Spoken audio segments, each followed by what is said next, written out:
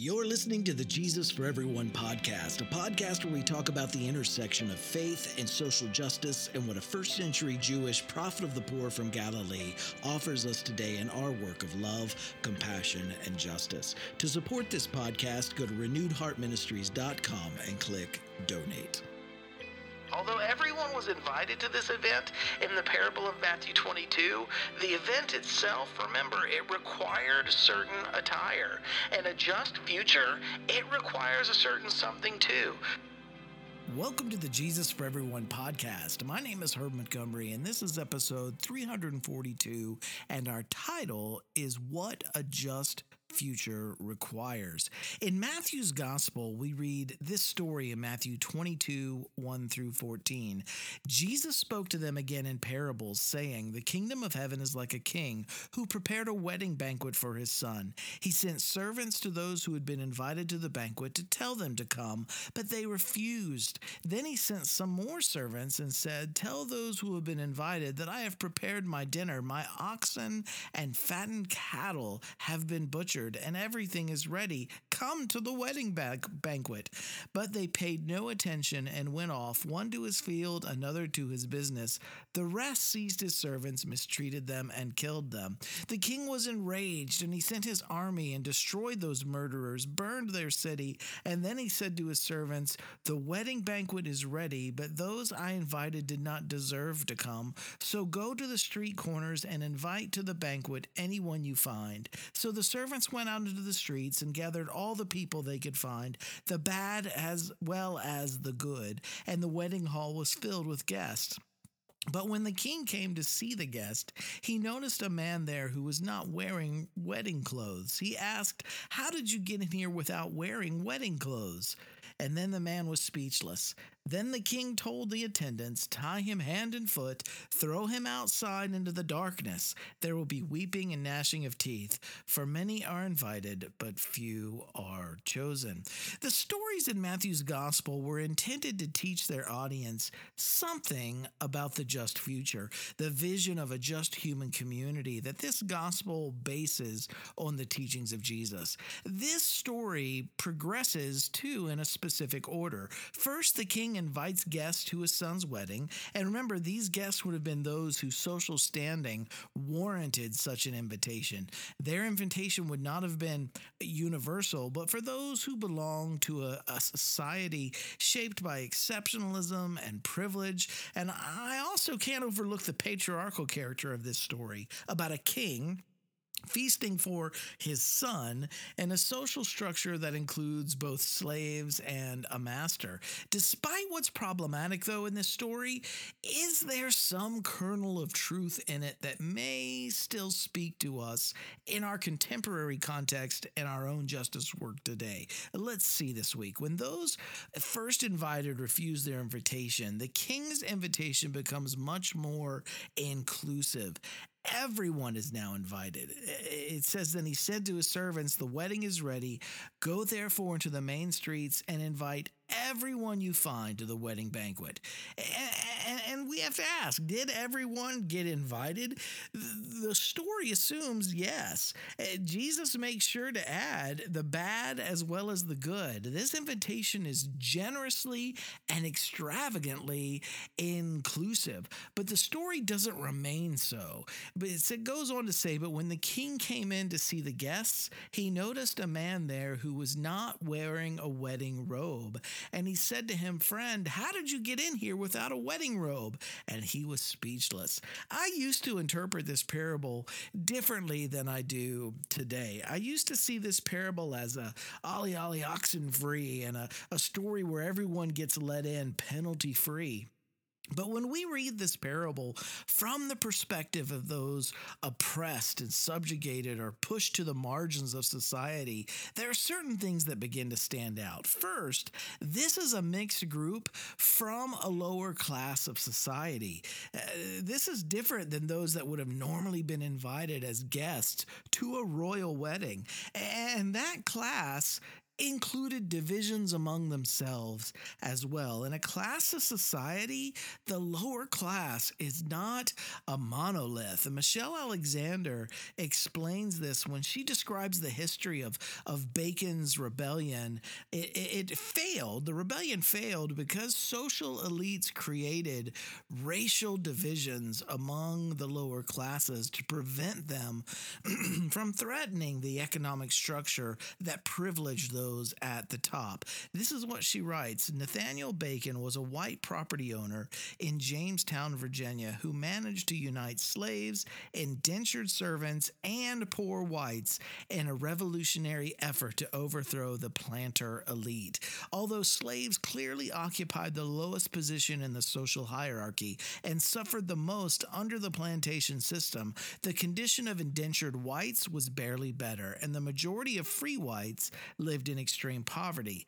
The events in Jamestown, and she's talking about the failed Bacon's rebellion, were alarming to the planter elite, who were deeply fearful of the multiracial alliance of bond workers and slaves. Word of Bacon's rebellion spread far and wide, and several more uprisings of a similar type followed. In an effort to protect their superior status and economic position, the planters shifted their strategy for maintaining dominance. Fearful that such measures might not be sufficient to protect their interests, the planter class took an additional precautionary step, a step that would later come to be known as a racial bribe. Deliberately and strategically, the planter class extended special privileges to poor whites in an effort to drive a wedge between them and black slaves. White settlers were allowed greater access to Native American lands, white servants were allowed to police slaves through slave patrols and militias, and barriers were created so that free labor would not be placed in competition with slave labor. These measures effectively eliminated the risk of future alliances between black slaves and poor whites. Poor whites suddenly had a direct personal stake in the existence of a race-based system of slavery. Their own plight had not improved by much, but at least they were not slaves. Once the planter elite split the labor force, poor whites responded to the logic of their situation and sought ways to expand their racially privileged position. That's the new Jim Crow, page 24 and 25. Throughout U.S. history, the elites have repeatedly fanned the flames of racially charged bigotry to divide the lower class. During Reconstruction, after the Civil War, they did it again, and that led to the era of Jim Crow. This is from the same book, 10 pages later, page 34 and 35. Just as the white elite had successfully driven a wedge between poor whites and blacks following Bacon's rebellion by creating the institution of black slavery, another racial caste system was emerging nearly 2 centuries later, in part due to efforts by the white elites to decimate a multiracial alliance of poor people. By the turn of the 20th century, every state in the South had laws on the books that disenfranchised blacks and discriminated against them in virtually every sphere of life, lending sanction to a racial ostracism that extended to schools, churches, housing, jobs, restrooms, hotels, restaurants, hospitals, orphanages, prisons, funeral homes, morgues, and cemeteries. Politicians competed with each other by proposing and passing even more stringent, oppressive, and downright ridiculous legislation, such as laws specifically prohibiting blacks and whites from playing chess together. The public symbols and political spectrum, though the plight of the poor whites remained largely unchanged, for them, the racial bribe was primarily psychological. Right now, in the United States, we're witnessing a new set of racial bribes being offered to the lower class white population in exchange for November election results. And this brings us all the way back. In Matthew's story, remember, the king invited everyone, but his own social location stopped him from recognizing that not everyone invited would have had the means to procure the proper attire. This was the group that was now attending the wedding feast were from a much lower sector or section of society. Their social location was much lower than those who were originally invited, and especially the king himself. And I used to blame the guest who wasn't properly dressed, but I no longer blame him in this story. Maybe he didn't have anything to wear other than what he had on his back. And nonetheless, the king still throws him out, and the story only gives one explanation. Many are invited and only few are chosen. So what could this mean for us? Well, everyone is invited to a future that is just, but not everyone will be chosen to be part of it. Wedding hosts require certain attire and a future that is just, a future that is equitable, a future without racism or sexism or homophobia or heterosexism, a future that is safe also has its requirements. It requires no one exclude others based on their class or sex or gender identity or race or sexual orientation or gender expression.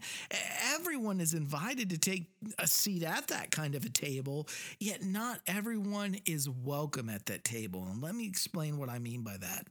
If someone refuses to let go of their bigotry, to reject their prejudice and fear of someone simply because they're different, their death grip on death-dealing values, that naturally excludes them from a future that is life-giving for everyone. And unlike the parable where some could perhaps not afford the attire that the event required, any of us can choose to let go of our phobias and bigotry. We have the power to reject the divisive programming that we have been taught and to embrace the interconnected reality we are already living in. I'm thinking this week of those who see in the U.S. government a savior for their white privilege, yet they deny justice to those excluded or even killed under the dog whistle of law and order politics. And that leads me to our final point.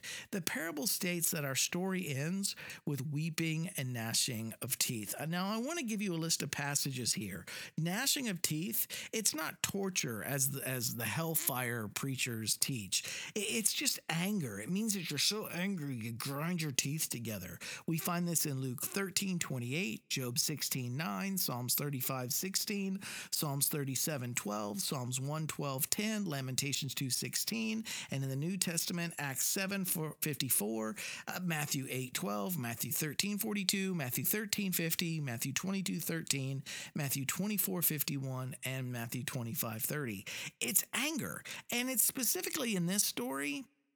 It's anger that someone you thought should be excluded is actually included. Remember, this is now a wedding feast that's being attended by those of the lower class. But even within that lower class, wedges have been driven by the elite. It's anger that for all your smug assurance that your own place at the table was secure, you find yourself outside in the dark looking in through the window at those that you feel are inferior to you. They're enjoying the feast and you're not. The gnashing of teeth in the story is the inability to accept the king's invitation to you on the one hand because you cannot accept another's invitation on the other. It's a refusal to participate because someone else is also invited. Someone that you feel should be excluded was not merely invited,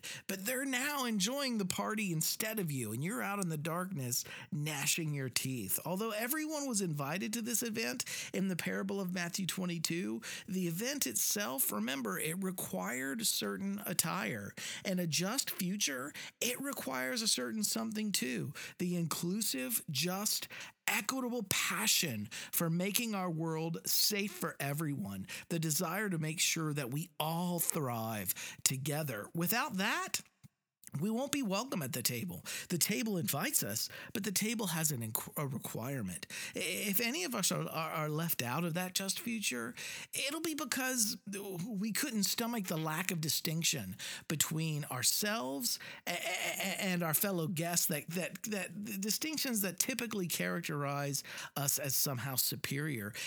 And it won't be because we failed to accept the invitation for ourselves. It'll be that we can't accept the inclusion of someone else that we think shouldn't be there. Heart group application this week. Again, we at Renewed Heart Ministries, we're continuing to ask all of our heart groups not to meet together physically at this time. Stay virtually connected during this time, but do it virtually. Practice that physical distancing that keeps us safe. And when you do go out, remember to keep a 6-foot distance between you and others. Wear a mask. Continue to wash your hands as we seek to stop the spread of the current virus. This is also a time, remember, where we can practice the resource sharing and the mutual aid found in the gospel stories. Make sure that others in your group have what they need, and make sure you use this time to prioritize protecting those in your group that are the most vulnerable. So number 1 this week, share something that spoke to you from this week's eSight or podcast with your heart group. Number 2, a safe, just, inclusive, compassionate future is possible, and it will require something from each of us. What requirements stand out to you from your own experience of inequity? And discuss your experiences with your group. And then number 3, what can you do this week, big or small, to continue setting in motion the work of shaping our world into a safe, compassionate, just home for everyone? Thanks for checking in with us today, right where you are. Keep living in love, choosing compassion, taking action, and working toward justice. I love each one of you dearly. I'll see you next week.